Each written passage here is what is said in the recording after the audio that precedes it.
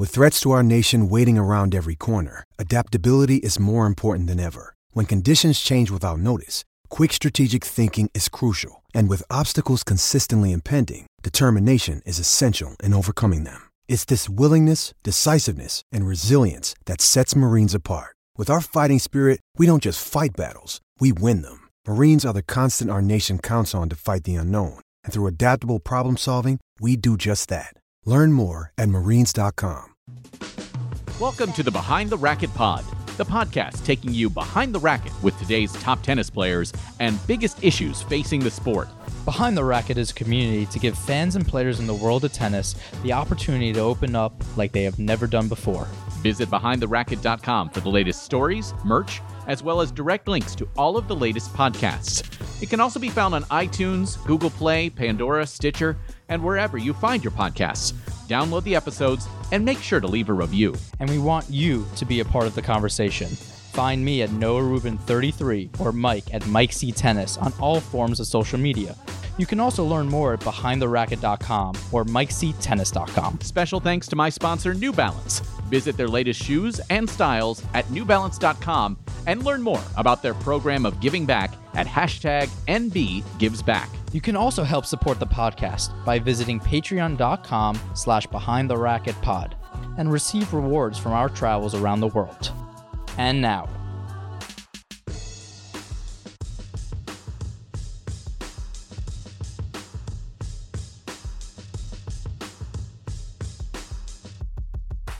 after some technical difficulties that I'm going to take all the blame for, Noah and I are so pleased to be joined by Gabby Dabrowski. And Gabby, thank you so much for your time.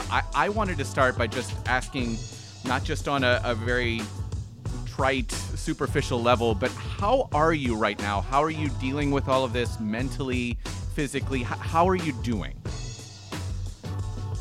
I'm actually doing okay. I think I'm really lucky to be in Florida, where we have amazing weather, so I can, go for a run. I can be outside still, not too far outside, but outside. And I think honestly, the weather plays a big part on my mood.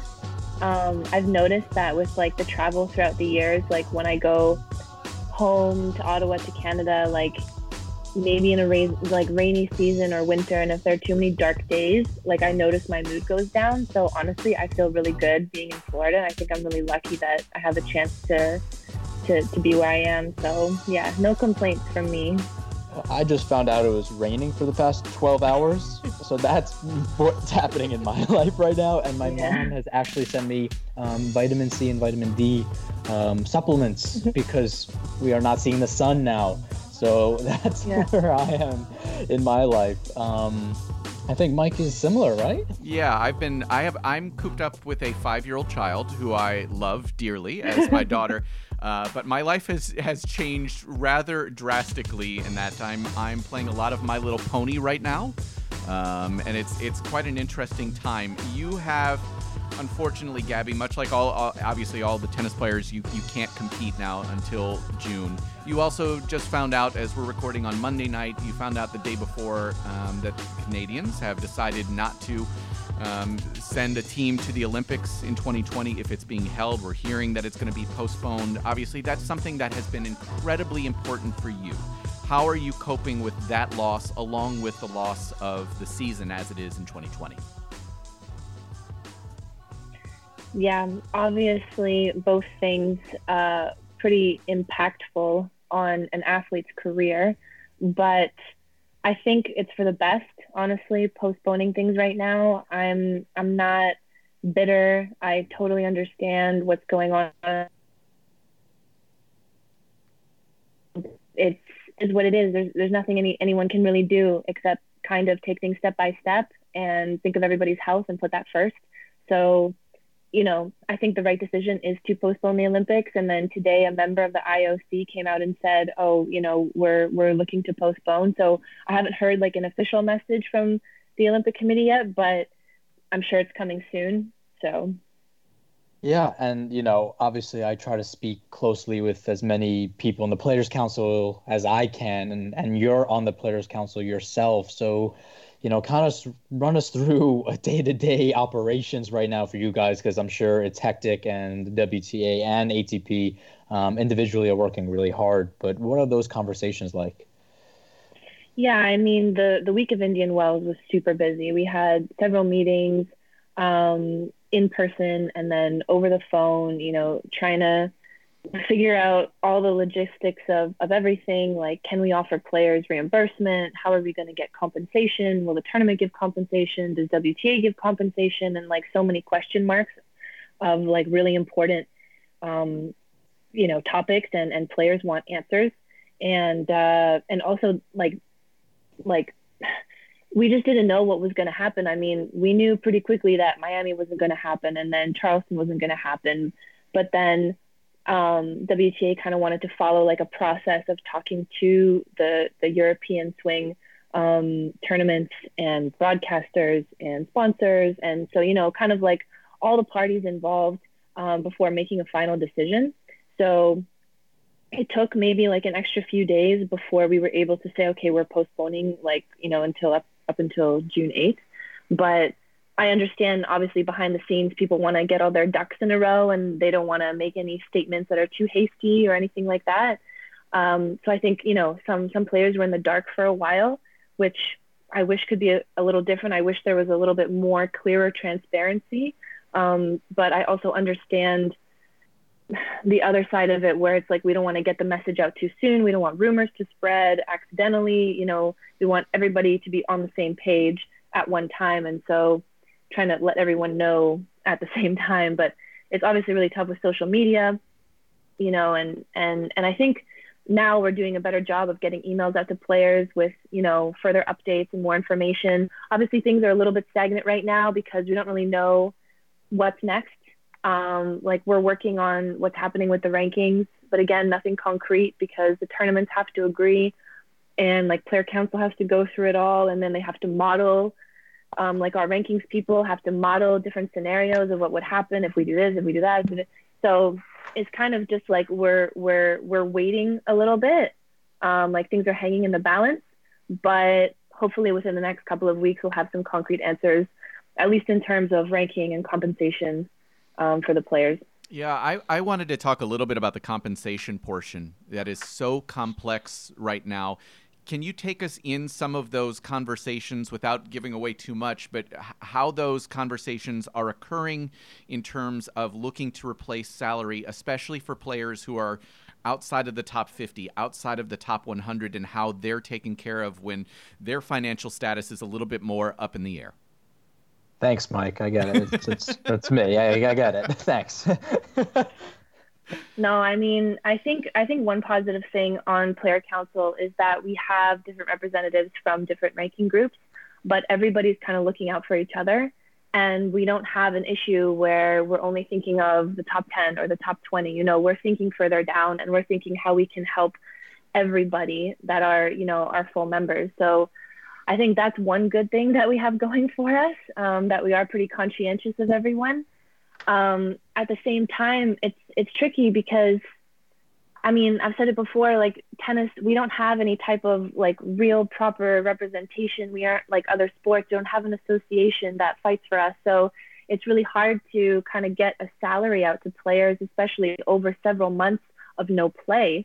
And I mentioned this to someone the other day, is like on the ITF circuit, even players ranked further down than 150, I would say 200 down, players that haven't quite made it into maybe the qualities of the slams yet, but they're trying to work their way up, they're the ones that are going to suffer the very most from this whole situation. And not even because of not being able to play on the ITF circuit. So they have, they're losing those opportunities right now. And I think, so I think for them, it'll be the biggest challenge, but hopefully we can figure out something at a minimum. But in terms of WTA, I'm not sure how many players will be able to affect down the ranking scale. I think we're going to look more at our full members and try to make an impact for them, because if we think of everyone, then you obviously dilute the funds. Can you explain real quick what a full member is for fans who might not know what that means? Yes. Yes. A full member on the WTA circuit is when you are top 150 in singles and when you are top 50 in doubles. Okay. No, I mean, I think my biggest fear right now, in times like this, crazy for humanity and obviously tennis specifically, but I don't want to see this time wasted. In my head, how can we use this for something better? I'm worried. I don't, obviously I'm not in all these meetings with the ATP. I'm worried that the urgency to come together may not be there.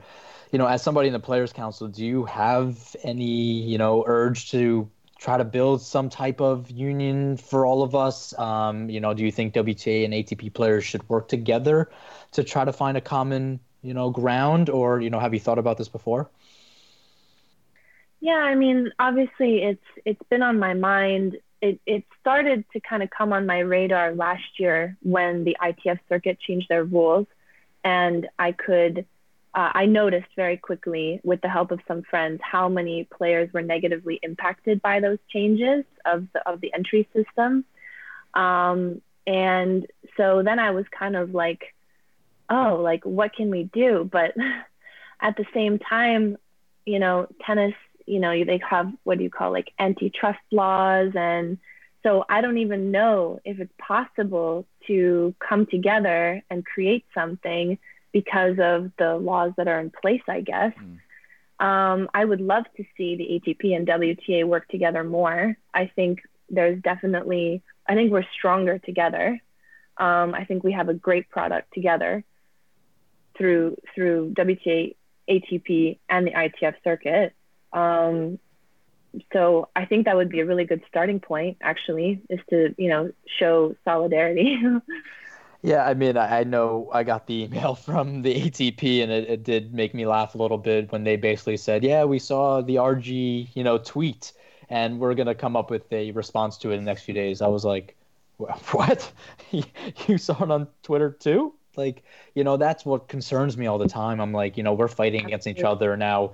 Here, the Laver Cup and Roland Garros are like having like Twitter battles and like little digs at each other. And I'm like, are we in high school right now? So I'm just hoping that we can use this as players to say, hey, they're not going to help us out. We're not going to get the support maybe we necessarily need. Maybe we have to back each other up. But you bring up a good point that I don't think Mike and I have spoken about, is laws in place to maybe prevent something like this from happening. And that's of true concern, I think, when you look at it. But, I'm really hoping that we can get to a point where players can look out for each other. And we have our best interest at heart. Yeah, I definitely agree. You've obviously come at this sport from a doubles perspective. We have talked to some double specialists on the ATP tour.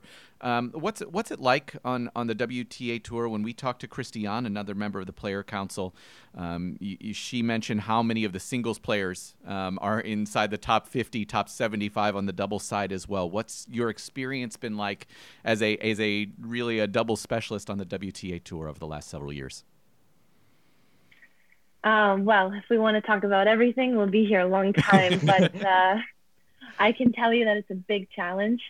Every year we see the rules bent a little bit in favor of singles players playing more doubles and gaining entry into the doubles easier, even though they might not have a doubles ranking or a high doubles ranking, or they might not prioritize doubles.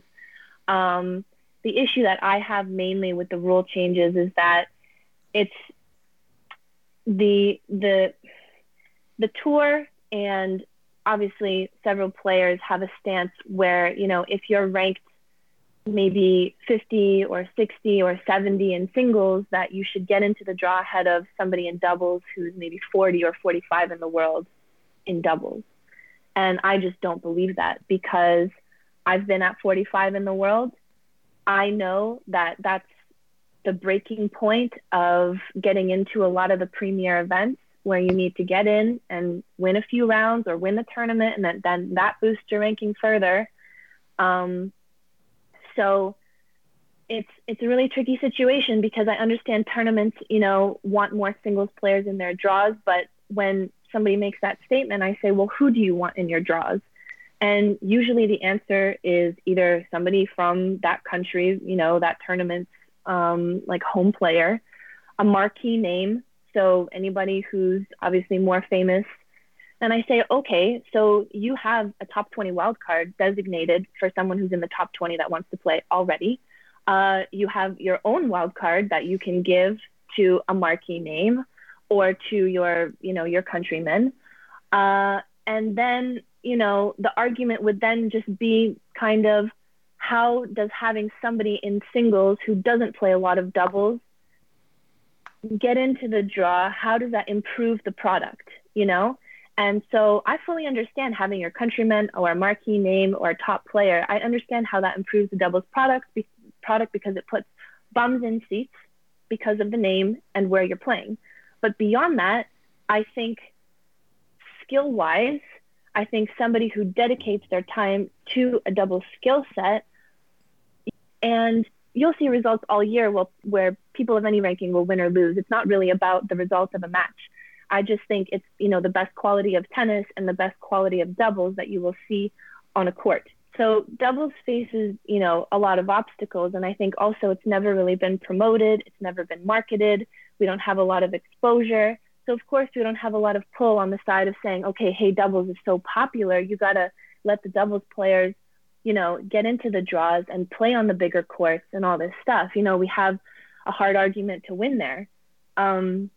So this year we were supposed to implement some initiatives to try to connect more with the fans, maybe create some instructional videos and put them out there. If they can show some more doubles matches and maybe renegotiate some of the contracts with the broadcasters. And if the broadcasters don't want to show the doubles matches, then they give up the rights back to the WTA so that they can stream the matches how they see fit.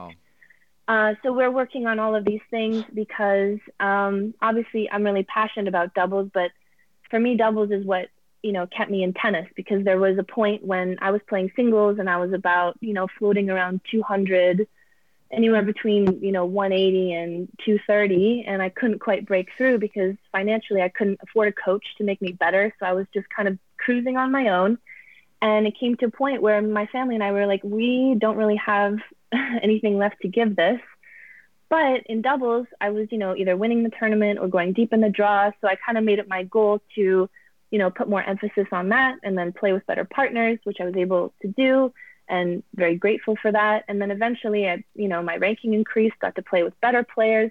So I know what it's like to kind of come from, nothing and work your way through the system. And that's why I'm saying I know what it's like to be 45 in the world and have earned that spot through winning internationals and winning, lots of ITF tournaments and, going deep in a few premiers and then getting a better partner because you've earned your respect. They know you and they want to play with you.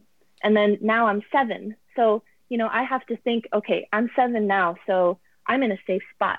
I'm fortunate enough to partner up with good people, but I still have to think of that girl who's 45. And if you keep on taking the spots away from the draws, then the cut, will be like 30. And then all of a sudden you have to be not only winning, all the internationals, but the premiers too, to be 30.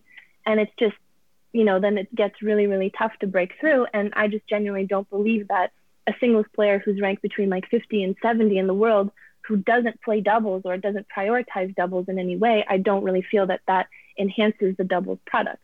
Obviously, you have tons of singles players that do amazing in both events. You have Strikova and Sue Wei, you have Babos and Mladenovic, you have Mertens and Sabalenka, and they are, in my mind, 100% deserving of being there because they've earned their spot. They've kicked everyone's asses. Good for you. You did it. But, but to just kind of take a spot away from somebody who's really worked, hard, and just because their ranking doesn't, reflect their level yet, I don't think their spot should be taken away. So, yeah.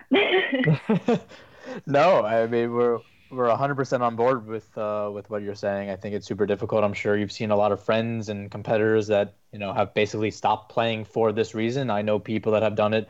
I have a lot of friends in the doubles around 80 to 120 even, and they can't seem to get into any tournaments. And I'm like, you're 80 in the world. It's like, why?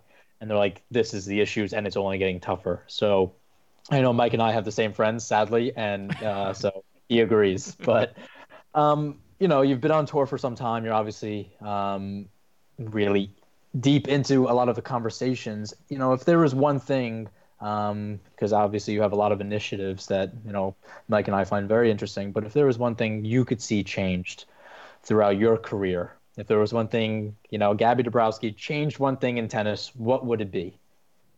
Oh, wow. Nobody has ever asked me that before, so and I wanna give a good answer, so I'm gonna think about this for a second. No pressure. Noah and I can just sing and dance for a little bit of time. I was gonna say, please don't let me look at this guy for too long. This is already long enough. I think I would have loved for, I don't know how, but I would have loved for the system to be structured maybe a little bit differently, and that allows more movement and allows for more breakthroughs for those that, financially struggle a lot, because tennis is such an expensive sport that, just like you said, there are so many players that are really good, but when they can't not even make a living, but they even struggle to break even, of course you're going to get discouraged, and of course you're going to want to quit, and of course you're going to want to do something else with your life. And I think if tennis isn't what you want to do, that's totally fine, but then kind of being forced out of the sport because you can't afford it is another thing entirely. I think a lot has to do with, the pressures of feeling that you need to travel a lot as a junior and spend so much money doing that. That was for my family and I, that was the biggest expense. And yeah, so I don't know. What do you think? Oh no! Throw it back on you. Oh no! I know I can speak and just say along the same lines, Gabby. My big thing has been just the idea of the universal basic income, some level of guaranteed income for players. In my mind, it's always been top 500. You get something, so you have something to fall back on, something to pay some of the travel costs, and it increases as you move up. That's always been my big issue, just trying to guarantee just a little bit of income for everybody. Noah? Yeah, I've spoken to, I've been speaking to a lot of the ATP player relations, the guys at the top, and, I've spoken to them about a lot of this stuff. And, the $4 million prize money check for the winner makes a lot of headlines. And I understand that. And I understand that a Djokovic wants to be paid that. I get it. I get a Serena wants to be paid that. But at the same time, if you make that where the winner gets $1 million, the winner gets $750,000, but he's already getting, let's say, $500,000 a year. He's getting that, number each and every time he steps on court. Or he's getting $2 million a year, whatever it is. But then somebody like me, who's 150, 200, whatever the case may be, and I know I'm getting $100,000 a year, and I can fall back on that, because I was breaking even with a coach at 120 in the world. That shouldn't be the case. So I'm totally on board. We always come at it that how can we make tennis a more interesting, more promotable, more fan-friendly sport. And there's no right answers right now, and I think it's super difficult. But I'm just looking at, how incredible this sport can be, and I just see it just taking a dive down. And I'm like, no, we love this sport, and especially like a time like this where we have 6 months to, think of ideas, join together, come brainstorm. I just don't see the urgency to do that right now, and that's what worries me. We come together in 2021, and we're at the same point we're at now. Well, yeah, and I think I'll also just add to that is I wish there were more team events in tennis. Most players have a team behind them that is helping them. So I think events like ATP Cup and hopefully in the future a WTA Cup or Laver Cup or Fed Cup, Davis Cup, Olympics. These types of events, I feel like showcase more of our humanity, because that's what life is all about. It's about community and coming together and supporting one another, or at least I feel like that's how, it should be, and not just thinking of yourself as the only individual. Life's too short, I think, to just be thinking of yourself. So I think in tennis, the dynamics that you see between players is really interesting when they come together on a team. And I think that that's something that is very promotable. It's one of the reasons I also like playing doubles, is because I like I like problem solving with somebody else on the court. And I like how, my strengths can match up with their strengths and stuff like that. So I think that's another thing that I wish was a little bit different with tennis. You don't have to lose the individual aspect of it. You don't have to lose that, you're the hero of the match when you figure it out on your own. But I think there's definitely something to be said about winning on a team and that feeling that, that collective like strength together. I think you and Noah are going to have a long conversation about team events at some point very soon, and I look forward to just hearing about that conversation. I want to wrap up with two questions, one specifically for you, Gabby, and then one for the both of you. Gabby, in kind of knowing you more through social media and talking with you today, I think that you're kind of an empath. You're somebody who feels empathy, feels compassion for others. This is such a unique time in human history. How are you balancing those feelings, that compassion, that humanity, with the fact that you're struggling a little bit trying to understand your own path individually here over the next several months? How are you balancing those two kind of opposite forces? Is it because I have no compassion? Right, is that why it's not for yes. me? But how are you balancing those two forces right now, which tend to be at odds with each other? Yeah, it's definitely tough because, as a tennis player, you think of yourself a lot. You make a lot of selfish decisions, and there's nothing wrong with that because you do need to make those decisions to be a better tennis player for sure. But right now there are bigger things going on than tennis. And yeah, maybe I would have loved to go to the gym and take a class with other people because that's more fun, but it's just not practical and it's not for the benefit of everyone, and it's just not worth it. So honestly, like, there are times where, I feel like cooped up and I want to be doing something, especially because we have this break, which we never have almost as tennis players. It's such a rarity. If we take 3 weeks off at the end of the year, that's like, oh, wow, you took 3 weeks off of tennis. Like, what? Amazing. So yeah, but honestly, like, I love to read. I can binge watch TV shows pretty easily. I can, actually finally have some deeper conversations with my friends because I'm not, in between stuff. So it's not like just superficial. And so it's been nice to do that and catch up with them. And I'm taking some university courses. So honestly, like, I'm keeping busy and I'm good. I like, a part of me initially, when I thought I would have like the next couple of weeks off, like when Indian Wells was canceled, postponed, and Miami and Charleston and stuff like that, I immediately Googled like volunteering opportunities in Tampa because I'm just like, oh, I have this extra time on my hands. Like, I can, go meet people outside of tennis and like make a positive impact. And not just, have everything be, not that everything's about me, but just not everything, revolve around me for a while. So obviously can't do that right now, but hopefully, down the line when our world situation improves and maybe a break after I'm done tennis, then I can be more involved in those types of things, those types of things that I'm passionate about. So, everything's kind of on hold, but I think you can still kind of entertain yourself in the meantime and, just think that what you're doing is benefiting everybody else by not doing a lot. that's actually a perfect answer from who I gather you to be as a person. So I want to wrap with this, and this is kind of a serious question here for the both of you. We're going to be potentially, it's within the realm of possibility that we might not have tennis again until 2021 or very late in 2020, which is a gap of 8, 9, 10 months. How do both of you wrestle in your minds, and I'm going to start with you, Gabby, with the idea that it's going to be very difficult to stay sharp, maintain the same level of tennis that you were at, how do you try to take where you were at and bring it to something 8, 9, 10 months down the line when you've never done it before? Well, if we're out for that long, then I'll probably add in some more visualization exercises. I think there's a lot to be said about those in keeping yourself sharp even when you're not on the court.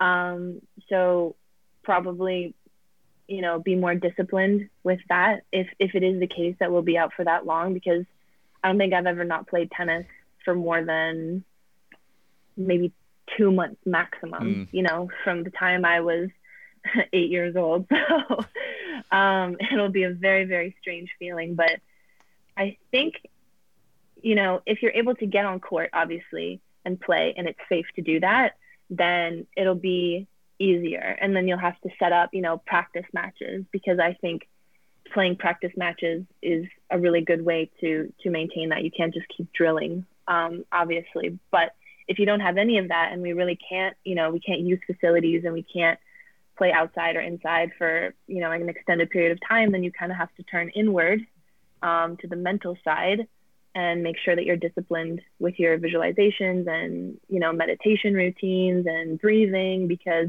even though we're not playing, all those things are like a practice.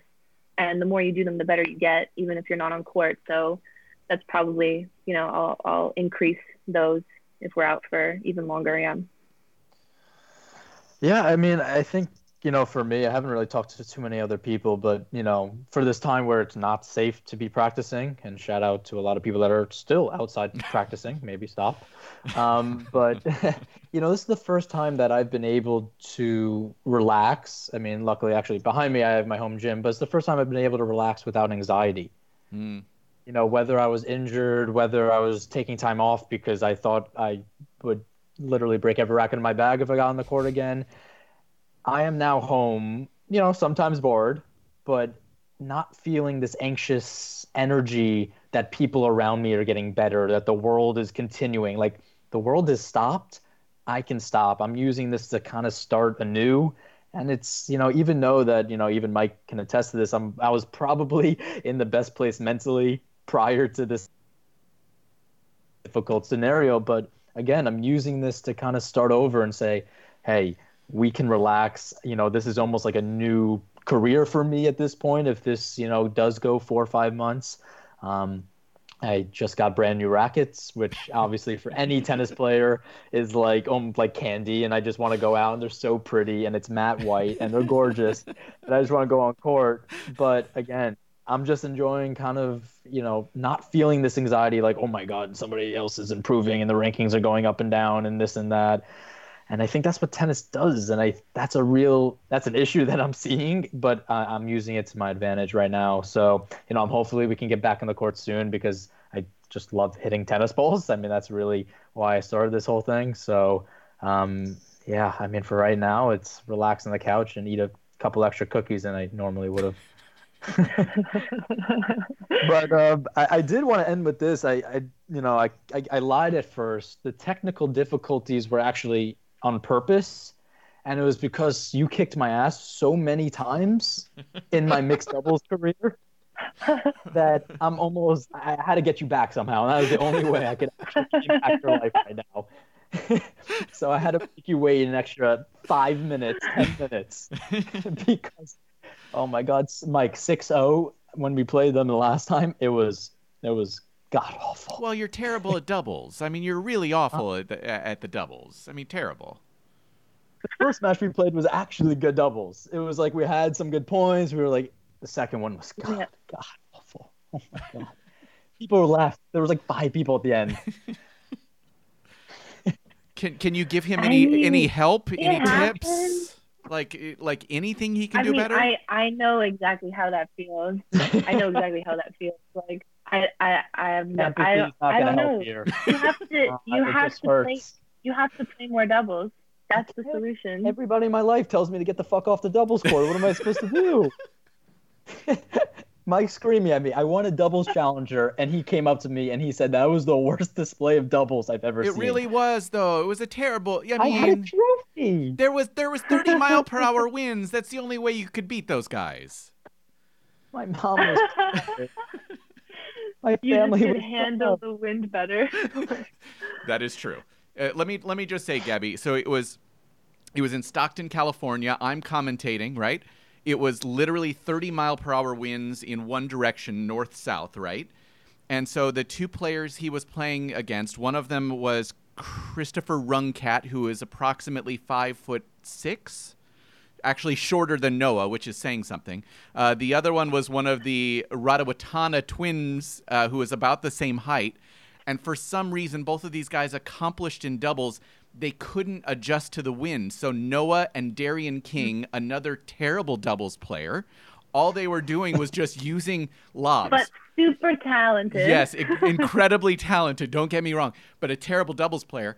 All they were just doing was throwing up lobs, and Runcat and Radawatana had no clue. I am sending her the Instagram link that I posted. I broke them 3 times with perfect lobs. Give me my one title, please, Mike. These are You tough know what? times. Lobs are super effective. I have nothing against lobbing. Oh, by the way, there's an opening in this podcast now. So I've been fired. Okay, that's fine. No, I lied. No, you can have the Behind the Racket pod. I'm starting anew. Gabby, you seem to be a lovely person. I'm sorry you had to join us and come down to our level for a little bit of time, but we really appreciate the insight, and I hope for you and your family nothing but health and positivity in this very difficult time, and best of luck, and hopefully we see you in New York or somewhere down the line very soon. Yeah, thank you so much. It's a pleasure to be on. Be safe, guys. The show might be over, but the conversation isn't. Join us on social media at NoahRubin33, at Mike C. Tennis, and at Behind the Racket. Expect new episodes every Monday or Tuesday, and don't forget to leave us a rating on iTunes. It really helps us expand and reach more listeners as we take you behind the racket.